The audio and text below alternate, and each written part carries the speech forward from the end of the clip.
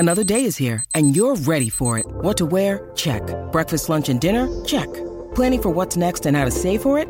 That's where Bank of America can help. For your financial to-dos, Bank of America has experts ready to help get you closer to your goals. Get started at one of our local financial centers or 24/7 in our mobile banking app. Find a location near you at bankofamerica.com/talktous. What would you like the power to do? Mobile banking requires downloading the app and is only available for select devices. Message and data rates may apply. Bank of America N.A., member FDIC.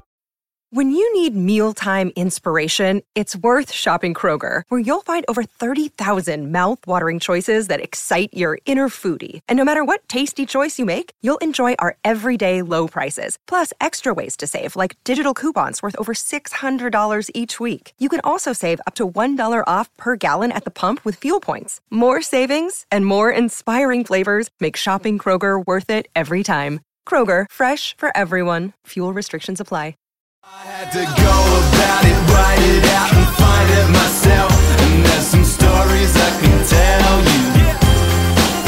I had to fail. It's Final Word Pakistan Daily. Adam Collins, Jeff Lemon at the end of a compelling afternoon and evening of Test cricket. I didn't expect to be saying that at about lunch or just after. Jeff, tell us all about why this Test is still alive in 30 seconds. Australia batted for 26 minutes and then declared, and it looked like things would go pretty quickly. Imam Ul-Haq was LBW to Lyon. Azhar Ali got this bouncer that kept low, hit him somehow in front of the stumps. He was out LBW. They were 2 for 21. They were cooked. They were 506 behind when Australia declared. And then Abdullah Shafiq and Babar Azam just put together a 171-run partnership.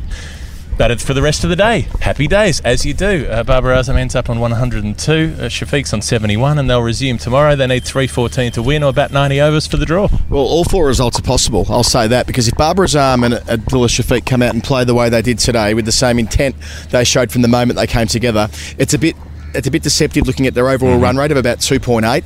It was 2 for 21 in the 23rd over. Then Babar Azam and Shafiq go at roughly threes for the rest of the day. And it was that, I think anyway, that shift in disposition. They were trying to score. They felt that they needed to play something closer to their natural game rather than just trying to dead bat for hour after hour.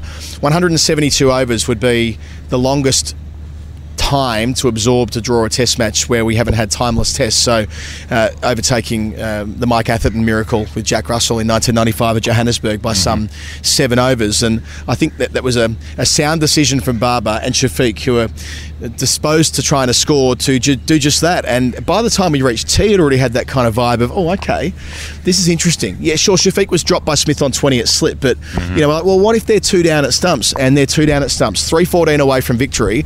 If they bat the whole 90 overs tomorrow, I absolutely wouldn't rule that out. I would still think that trying to get 100 a session across 3 sessions on day 5 would be too much, just in terms of the pitch wearing and the tricks that it's playing and all the rest of it. I think this is still very firmly Australia's game. They need 8 wickets, and you know, you don't really expect too much from the lower order, so they need to break this partnership. That doesn't mean that the next player is going to come in and bat as well as these two have done. So they have the upper hand. All they need to do is get a few good balls and then a wicket falls. Well, they need to create about 10, 12 chances, right? On the final day, not every chance is easy. Balls keep low and all the rest of it. The pitch hasn't been a major factor, with the exception of that dismissal of Azhar Ali, which hit his glove as well. That wasn't out, so I don't know how he didn't review that. I think it might have had to do with... the tiniest flick, though. I mean, he may not have felt it. He may not... Well, I assume he didn't feel it. Had he felt it, he must have sent it upstairs. But sure. I reckon it might have been because umpire Raza took so long to give him out and then 15 seconds to consider it. By the time he's making his call, it's like 25 seconds later, and I don't know. I guess the Imam Ul-Haq stinker over review, which was pitching on, hitting in line with off and hitting middle halfway up, might have influenced him not taking it. That might have been a second. I think Abdullah Shafiq being at the other end as a junior 22-year-old in his 4th Test match had an influence there as well, because Imam says, should I review? And Abdullah says, oh, maybe. And so he does and burns it. And then, you know, the junior player's not going to insist that they go for the second review when maybe that's going to burn as well.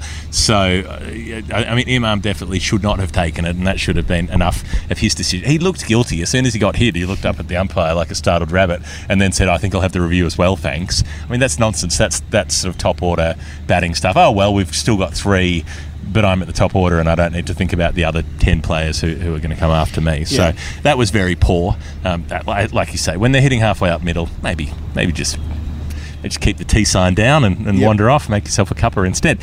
But Abdullah Shafiq if he made a mistake there, made up for it with the way he batted. Extraordinary application from a young player. He had that one flirt at Cummins, and the slips are standing pretty close, so I think that's part of the reason that it went very quickly to Smith, and he just didn't have time to get his hands in the right spot. And then after that, Abdullah Shafiq he was a picture of concentration for the rest of the day. Yeah, he was serene. To think this guy's only playing his, seventh first-class game or something ridiculous. That's 4 it. of those test matches. A century at Rawalpindi to get his series going. But, yeah, he is just so good. And I think he was a good balance to Babar Azam, because Babar Azam was the more aggressive of the two, when usually Abdullah Shafiq's the more aggressive of the two in any partnership from what we've seen so far of him at test level. So they balance each other out nicely. Babar Azam loves batting at home since they've started playing test cricket back here in 2019. I think that's his 400 here, maybe his 5th possibly. Massive average. Yeah. It's 4th, sorry. Average up around 90. And the fact that he comes back tomorrow, I took a photograph of him from the balcony here where he wasn't smiling or carrying on. It was that steely determination in his eyes. And then he put the helmet to his heart as if to say, come on, do not give up. And, I know I'm sort of getting ahead of myself when talking about the run chase, but I also remember at the close of play, day 4, the Gabba, 18 months ago, or not even that, 14, 15 months ago, the logic there was that Australia would do that pretty easily too, and I wonder whether there might be some scars there. They couldn't finish the job against England at Sydney. I'm not saying that nor against India at Sydney, nor against India at Brisbane. And I'm not saying that, one wicket obviously changes everything, right? Fawad Alam walking out on a king pair, and we know that their bottom order, their lower order can be brittle, but, and it's a huge but, if these two can still be together at lunch, then I think their mindset will shift into, well, okay, we're never going to have a better chance of hauling down a world record tally. That's what it would be by an absolute mile, 5:06. I mean, the world record's 4:18. So these aren't meant to be hauled down, but no. I've just got this, there's something about this guy, Babar Azam, he's compelling, and whenever he's in the middle, I believe that anything's possible. There's the vibe. Yeah, if an early wicket falls, Fawad Alam and the king pair, if they batted through for a while, there'll be a pair of kings. These two, they had such a great day, and I thought it was strange. I know we have talked, everyone's talked way too much about follow-ons and whether they should have happened and all the rest of it. I did think it was strange that Australia only batted for less than half an hour. So as soon as Marnus Labuschagne got out for 44, they pulled the pin, and obviously the instruction was bat until the wicket falls and then in you come. They both ran straight off at that point. Usman Khawaja was 44 not out, so 204 runs unbeaten for him in the match.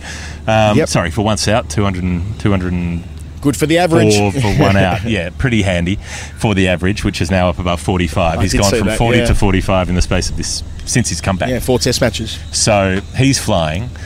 But I thought that was odd. So they batted the second time, and in the end only batted for 22 overs, 4 overs off for the turnarounds, the change of innings. So they had a 26 over break either side of overnight. Kind of, what's the point? What's the point of I was a supporter of bat a second time, but I don't know why you would bat for such a short time the second time and leave yourself so much of day 4 to bowl, because they've effectively bowled a full day. Yeah, I think it's to do with them trying to get the ball to about the 20 over mark, as they did yesterday at the lunch break. Lunch was taken at over, I think, 20. So I think it was more to do with that than it was to do with rest by that stage. It was to try and set things up for the ball to go the way that it had on days 1, 2 and 3. The difference on day 4, Jeff, was that the ball didn't really reverse much until very deep into the session.